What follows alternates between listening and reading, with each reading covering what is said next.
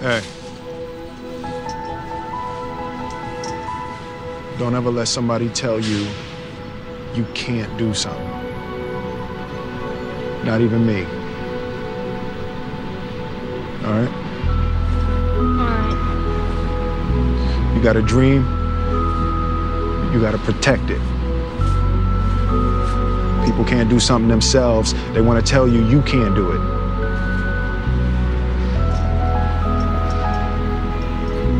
You want something, go get it. Period.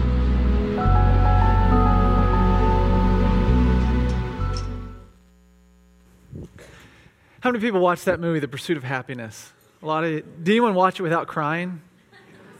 I did. I just had something in my eye. So, I mean, I think the reason that, we cry when we watch that movie is because it is epic and compelling. It's a movie that is kind of based on the idea that America was built on, that everyone has the right to life, liberty, and the pursuit of happiness. Right? There are these inalienable rights that we have as human beings. And I tell you what, so many people have fought for and died for and given up so much of themselves so that we can have these rights, so that we can have freedom. And if you have never seen this movie, it's this guy, played by Will Smith, and he's had a lot of tough breaks in life. He's worked very hard to gain, just some sort of stability for himself and for his family. And things haven't always gone well. A lot of people have taken advantage of him, and things have not worked out well for him. And I think we can feel that. We can relate. We can understand, maybe not to the extent of his life, but I would imagine that most of us in here, if not all of us, have been cheated at one time or another, that we had a right to do something, a right to have something. We were free to do something, and someone took it from us. Or someone, cheated us out of a job or out of a promotion.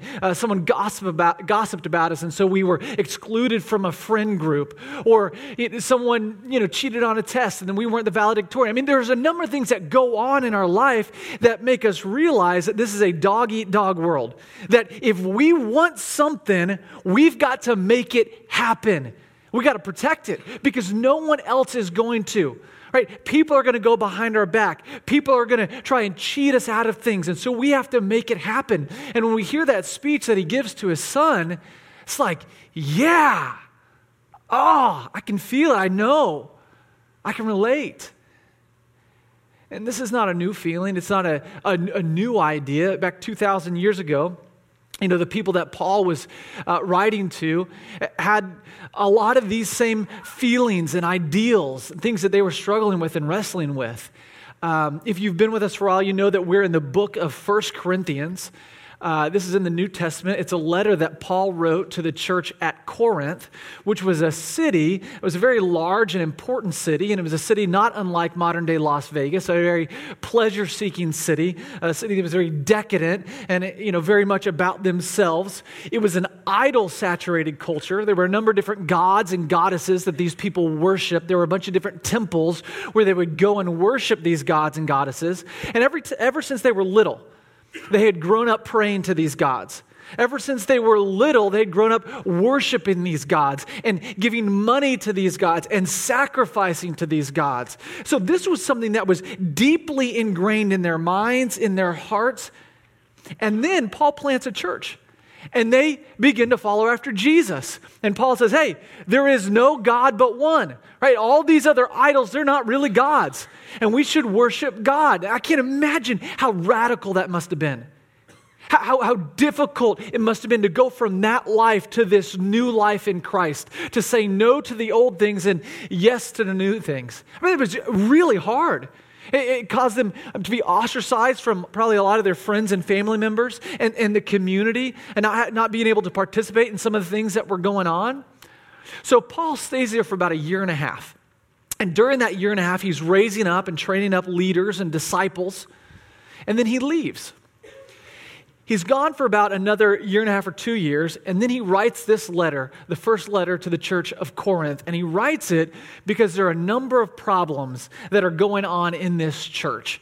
And all of these problems, they exist kind of on this foundational idea that there's the wisdom of God and there's the wisdom of this world. And the wisdom of God and the wisdom of this world are at odds with one another.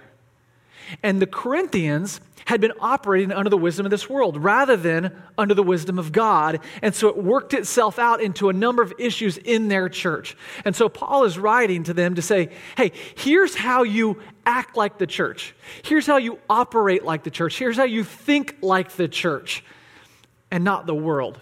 Over the last 3 weeks, there was kind of a sub-series within the book of Corinthians where Paul talked about singleness and marriage and sex and kind of unpacked, what the wisdom of God has to say about that, what those things are. And then he changes subjects. So I want you to grab your Bibles. If you grab one of these blue ones, it's going to be on page 621. It's going to be 1 Corinthians chapter 8. 1 Corinthians chapter 8. We're going to start in verse 1. He kind of turns on a dime here. And Paul says, now, concerning food offered to idols, at which you all jump to the edge of your seats. You're dying to know what Paul has to say about food offered to idols. Because if you were like me, you went to a dinner party this week and there was some meat that was set before you. And the host said, hey, by the way, this was offered to an idol. Just FYI. Has that happened to anyone ever in their life? No, right? I mean, this is one of those things that you can immediately say, okay, this doesn't apply to me. I can go ahead and skip on to the next section of Scripture. I don't do that, but I have a friend who does that sometimes. When he reads Scripture and he finds pieces that don't really apply, just kind of skips over it, moves on. But I tell you what, if we do, we will miss a beautiful truth that is completely applicable to us today. Here's what was going on. Okay, when they would worship these different gods and goddesses at the temples, one of the things that they would do is they would sacrifice animals in worship to a god or goddess. And when you killed the animal, there was a bunch of meat left over. Right? They didn't just stuff these animals and put them on their walls. That would be crazy. Who does that? But what they would do is they would... my dad, what they would do is they would take the meat and they would sell it at the marketplace. So you could buy meat, just regular meat that was killed, or you could buy meat that was sacrificed to an idol. And meat was a fairly big deal. It's a big deal here today. Right? You have to pay, kind of a steep price to get that good, grass-fed Hereford. It's a big deal. But back in that day, it was an even bigger deal because it was an agrarian society where they would eat things that were grown from the ground, things that were green, things that kids don't like. That's basically what people ate for the most part. A lot of bread, a lot of carbs. Right? There was no Atkins diet back then. Atkins diet was called starving. And so meat was a big deal. It was a giant deal. And so sometimes you would get invited over to someone's house and they would serve you some meat. And it just happened to be offered to an idol in their temple worship. And so you had some people in the Corinthian church who said, wait a second, I remember Paul said that we've been set free and there's no other gods but one. And so if it's offered to an idol, then it's not really offered to a god at all. It's just killed, right? Just in a different place than where some other meat is killed. So it's no big deal if I eat this. And you had other people who had been really deeply ingrained in idol worship, and they said, wait a second, if it was sacrificed to an idol in worship, then it's not okay for me to eat it. Right? There's no way I can do that. My conscience would be burdened if I did that. And so you had these two groups of people in the same church, and you can imagine how that got along. Right? You can imagine, because there are things even in our churches today where we disagree upon and we fight about it. And it's difficult. So how do we interact with this? And so Paul tells us, he says, now concerning food offered to idols, we know that all of us possess knowledge. Now you'll see all of us possess knowledge. That's in quotes. Because Paul is quoting the Corinthians. This was a saying that they had, something that they would say to justify their actions. He's like, hey, we've all attained to this higher knowledge. Right? We're no longer where we were. We've attained to this higher, better knowledge. We know more. And Paul says this knowledge puffs up. Anyone ever come across a brand new fact that none of your friends or family members knew? Have you ever happened to you? What did you want to do when you learned this? You wanted to tell people about it. Why? To inform them or to let them know how much you know? Let's be honest. Come on. See, what happens is knowledge has the tendency, knowledge isn't bad, but it has the tendency to puff up the individual, to make you feel better, to make you feel superior, and begin to look down on the people that don't know quite as much. My little brother, growing up, he would amass information. He was just a sponge. He would watch TV and he'd know everything that was said. So whether he was watching ESPN or the news or whatever, he would gather all these little tidbits of knowledge so that he could use his favorite word, which was actually. Yeah. See, someone would say something and he'd say, actually, and then whatever followed, you just didn't like, okay? Because he was saying you're wrong. You're wrong. And he was normally right. But what happens, and I love this picture, he says knowledge puffs up.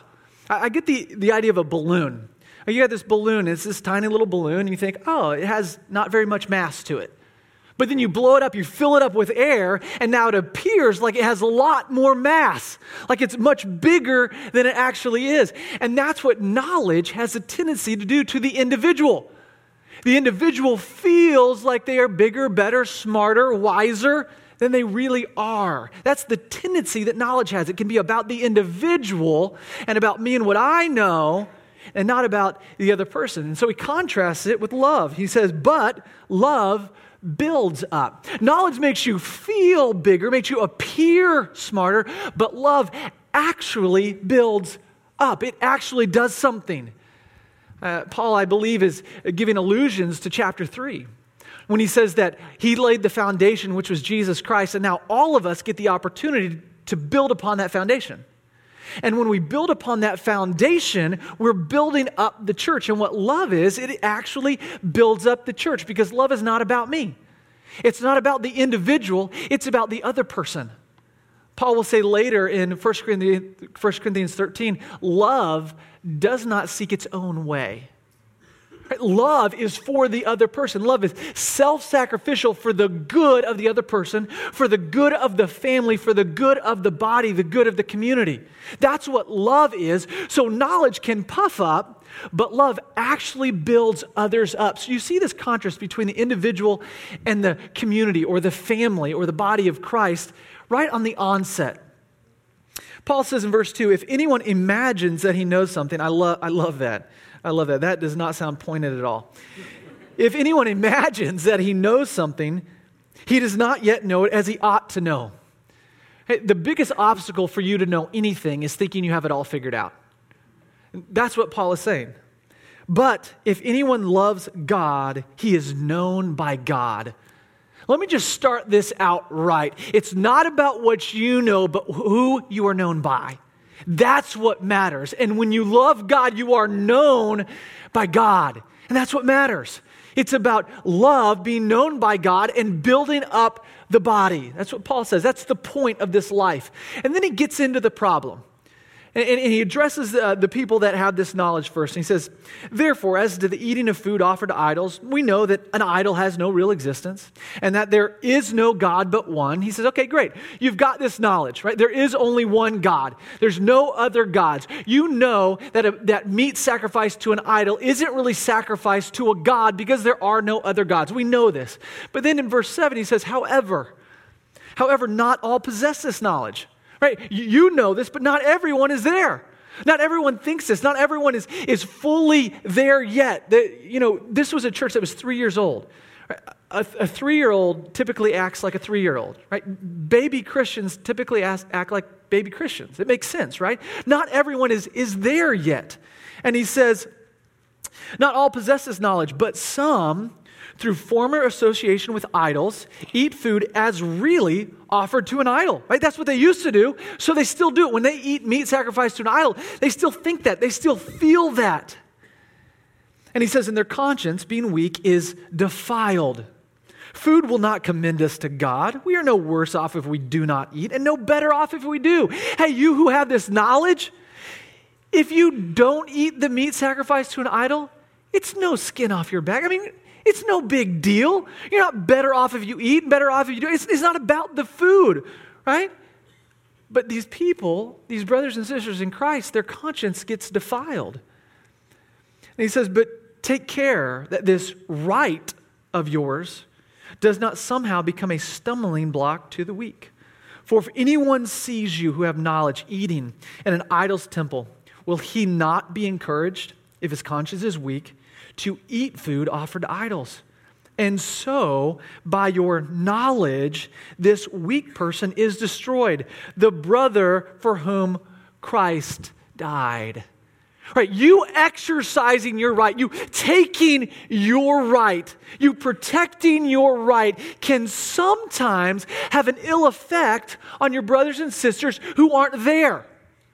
And Paul says when you eat this food sacrificed to an idol, this brother or sister in Christ who isn't there, his conscience is destroyed because of you and what you're doing. And remember that these are people that Jesus died for. These are people that God considered worthy to die for. People of infinite value and worth.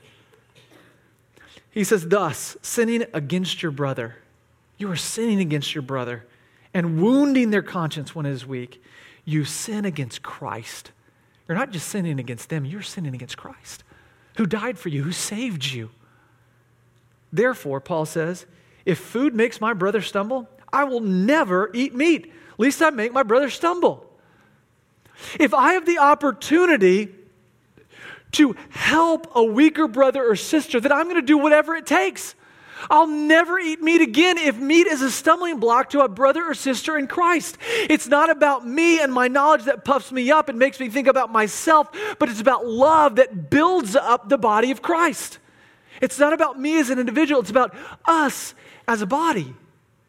And Paul says, okay, let me use myself as an example. You have this freedom, you have this knowledge that you have this freedom to do this. Well, let's talk about what I have the right to do. He says, am I not free? Am I not an apostle?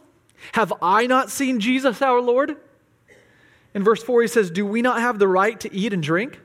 Do we not have the right to take along a believing wife, as do the other apostles and the brothers of the Lord and Cephas, which was Peter? Or is it only Barnabas and I who have no right to refrain from working for a living? Paul says, I'm an apostle. I've seen Jesus. Don't I also then logically have the exact same rights as all the other apostles? And the answer is obviously yes. Right? Paul says, don't I have the right to eat and drink what I want? Well, yes. Don't I have the right to marry a believing wife just like the other apostles? Yes. Don't I have the right to get paid to preach the gospel? Yes. And then he jumps in and he says, well, let me use some worldly examples, some non-biblical examples. In verse 7, he says, who serves as a soldier at his own expense? The answer is no one. The government pays people to be a soldier for them. No one does it at their own expense. He says, who plants a vineyard without eating any of its fruit? No one. If you work hard and you buy the seed and you're the one that plants it and you're the one that harvests it, you have a right to eat that. Everyone operates this way in the world. He says, or who tends a flock without getting some of the milk? He gives 3 examples of people in their everyday life that obviously live out the rights that they have. They have these rights, and so they take them and they make use of them. So obviously Paul, in the same way, can make use of the rights that he has as an apostle, as a child of the king. And he says, well, let me give you some biblical examples. In verse 9, he says, for it is written in the law of Moses, you shall not muzzle an ox when it treads out the grain. Is it for oxen that God is concerned? Does he not certainly speak for our sake? He unpacks this a little bit later in verse 13. He says, do you not know that those who are employed in the temple service get their food from the temple? And those who serve at the altar share in the sacrificial offerings. In the same way, the Lord has commanded that those who proclaim the gospel should get their living by the gospel. He says, look at the Old Testament, okay? Look at the Hebrew scriptures. They say that the priests, those who serve in the temple, should be able to share in the sacrificial offerings. Right? They get paid for their service. God has taken care of the priests for doing his work. And he says in the same way, those of us who proclaim the gospel, those of us who preach the gospel, by God's command, should get paid to preach the gospel. So make your checks out to Brady White, all right? Or to Cash, is fine. But this is what he's saying. I have the right as an apostle to get paid to preach the gospel. But, verse 15, but I have made no use of any of these rights, nor am I writing these things to secure any such provisions. Paul says, I didn't do that. I didn't go around and get paid to preach. In fact, instead, I made tents for a living. I worked for a living. Instead of devoting all my time to preaching the gospel, I worked hard for a living so that I wouldn't burden any of you, so that I wouldn't cause anyone to question my motives for preaching the gospel, so the gospel wouldn't be defiled. There would be no chance, no obstacle in the way of people coming to know Jesus.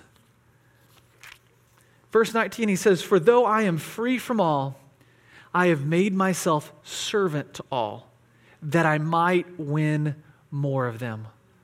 Paul says, so though I'm free, I'm free from all. I'm not under your authority. I'm free from all, yet I have submitted my life to all. Why? So that I might invite more people into the family of God. Verse 22, he says, I've become all things to all people. Hey, whatever someone needed for me to become, I've become for the gospel. He says that by all means I might save some. I do it all for the sake of the gospel. I do it all for the sake of the gospel. My life is lived for the sake of the gospel. So often we have the individual mentality versus the team mentality. And Paul says it's not about the individual, it's about the body, it's about the community, it's about our family. Knowledge can puff up. Love actually builds up. My wife and I get to do premarital counseling. And when we do this, one of the things that we like to hammer home is this idea that it's no longer you versus the other person. Even though it can seem like that, even though it feels like that a lot of times. This doesn't happen in my marriage, but I know in other marriages, sometimes I want something differently than my wife. Right? I've never experienced it, so I'm just trying to imagine. Imagine, if you will, that I want something different from my wife. No, that happens all the time, right? I'll want something, and she'll want something different. Who wins? Jesus. He does. Read Revelation. It says so. He wins. But if we come up with a solution where I win and she loses, I don't win, because it's not about me anymore. It's about us together as a team. It's not about me winning. It's about us winning. So if there's a situation where I win and she loses, I lose too, in more ways than one. But what I've come to realize, what I've come to find out, is that if there's a situation where I lose and she wins, I really win. Because love builds up.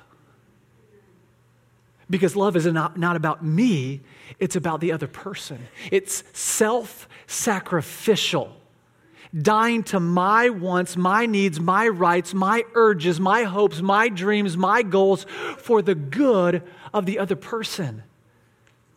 And I was created to operate this way. And I've been redeemed, recreated to operate this way. So it actually is best for me when I operate that way. Paul says in verse 24, he says, pause. See, you thought I was going somewhere, not. I did too. In Philippians chapter 2, what we see is that Jesus was the most beautiful demonstration of this. Jesus, who is God, okay? As God, do you think Jesus had the right to be God? Yes, of course. You think he had the right to all the power that comes with being God? Did Jesus have to become human? Did Jesus have to become a servant? Did Jesus have to die on the cross? No. He had a right to not do any of those things. But yet, because of his great love, his desire to save us, to build up his body, the bride, the church, Jesus submitted himself. He sacrificed his rights to build up the church so that we might be saved. Jesus beautifully demonstrated what we are called to do and following his example. What I find is that my life is not about what I have the right to do, but it's because of Jesus, it's become about what I have the freedom to sacrifice for the glory of God and the displaying of the gospel. Right? It's not about what I have the right to do, to take hold of, to maintain, but instead what I have the freedom to sacrifice for the spreading of the gospel. Paul goes on in verse 24, he says, "Do you not know that in a race all the runners run, but only one receives the prize? So run that you may obtain it. Every athlete exercises self-control in all things. They do it to receive a perishable wreath, but we an imperishable." He's referring to the Isthmian Games, okay? So you got the Isthmian Games, which are kind of on par with the Olympics back in the day. It was an important event where athletes would come from all over the world and people would come from all over the world to watch, and they would compete. And if they won, it was a gigantic deal. Not only did they receive a wreath that they'd place on their head, but it changed everything in their life. They gained wealth, they gained fame, they gained success, they gained stuff from the government and position and power. I mean, there's all kinds of things that came with winning these games. It was a big deal. It changed the way that people looked at them, the way that people treated them. I know we don't do this today, right, with famous athletes. Has anyone ever been in awe of a famous athlete? Like you've run across one accidentally and you're like, oh, whoa. I was in the mall a couple years ago doing some mission work, and I was walking along, and there was a gigantic human being in front of me. And I could tell from the back of the human, because they were so giant, that this was Shaquille O'Neal. Yeah, it was Shaquille O'Neal, right in front of me, from me to right over there. I mean, just right there. I mean, just walking, and I was like, oh, that's Shaquille O'Neal. Yeah, right? I didn't go up to him and say, "Hey, what's up, Shaq? How you doing, man?" Right? I didn't do that because I was in awe that he was Shaquille O'Neal. He's just this athlete. He's amazing. And so, I secretly walked by and I was like, "Snap, snap." This is what we do. An athlete, a lot of times, gets this huge amount of fame because they're a great athlete. This is what happened back in that day and age. And here's what Paul said about it, though. They compete for a perishable wreath. Not just the wreath that they get, but all that comes with it. It's temporal. It will not last. It doesn't matter what you gain in this world. It will not last. It won't last into eternity, no matter what you make. No matter how much fame you get, how much glory you get, how much position and status you gain in this world, it will not last. A pastor friend of mine told this story about his buddy who said, "I want the last check I ever write to bounce." A check, that's something that you write. It used to represent money. I know I don't do that anymore, but back in the day, a bouncing check would mean that you didn't have the money to cover that in the bank. Meaning he wanted to spend all of his money before he died because it doesn't go with him. Right? You make all this money, you gain all this respect, and you die, and it's worth nothing. Paul says these people, they discipline their bodies so much so, the athletes, they go through great extremes to get this perishable wreath. And he says, but we have the opportunity for an imperishable wreath, one that will not perish, an eternal prize. That is Jesus Christ. That is what we gain when we build upon the foundation that is Jesus Christ with precious stones, with love, with building up the body of Christ. We have the opportunity for an imperishable wreath. And it takes work, doesn't it? Paul says, I buffet my body and make it my slave. He says, So I do not run aimlessly. I do not box as one beating the air, but I discipline my body and keep it under control, lest after preaching to others, I myself should be disqualified. Philippians chapter 2, verse 13, Paul says it like this: work out your salvation. You've been saved by Jesus. You have a process of sanctification, which is actually becoming, living up to that great salvation which we have, this new identity that we have. He says, work it out. Do something. But he doesn't leave it there. He says, for it is God who is actively working within you towards that end, both to will and to work for his good pleasure. Yeah, we need to discipline our bodies. It's just so cool that God invites us to participate in our sanctification. I mean, he is working within us, and yet we get the opportunity to work alongside of him. Because he needs us? Absolutely not. But because he wants us to enjoy the work of the process. And I think about 2 Timothy. This is the last letter that Paul wrote before he died. He's likely chained to a Roman guard, knowing this is the end, that he's probably about to be led to his death, to be martyred for Christ, which is what actually ended up happening. And he writes in the last letter to his beloved son in the faith, some of the last words he ever pens. He says, I fought the good fight. I finished the race. I've kept the faith. In the future, there's laid out for me a crown of righteousness, which the Lord, the righteous judge, will award to me on that day. And not only me, but all of those who have loved his appearing. Paul says, man, by the grace of God, I have fought the good fight. It was a race, man. I saw it as a race, and I was disciplining my body, make it my slave, so that at the end I could look back and I could say this, that I have fought the good fight. I have finished the race. I have kept the faith. I wasn't perfect. I was the chief of all sinners. It wasn't easy. So often I was like, why do I do the things that I do? Why do I do the things that I hate? But I kept the faith. And I'm looking forward to the crown of righteousness, which the Lord will award to me and everyone who has loved his appearing as well. We have grown up thinking that this life was about this world, about our hopes and dreams and our fame and our success and our comfort. It was about this world and the mark that we could leave on this world. And if that's true, then the only way to live is by taking our rights, is by protecting our rights. That's the only way to do it, because no one else in this world is going to do it for you. There's not enough to go around. And that's what the movie The Pursuit of Happiness is saying. It's not a bad movie. It's not a devil movie. There's actually a lot of great truths in it. But it's built on the premise that this world is all there is. That there's nothing else, nothing more. But that's not true. There is so much more. When Jesus comes and redeems and restores all things, he will create new heavens and new earth that will last for eternity.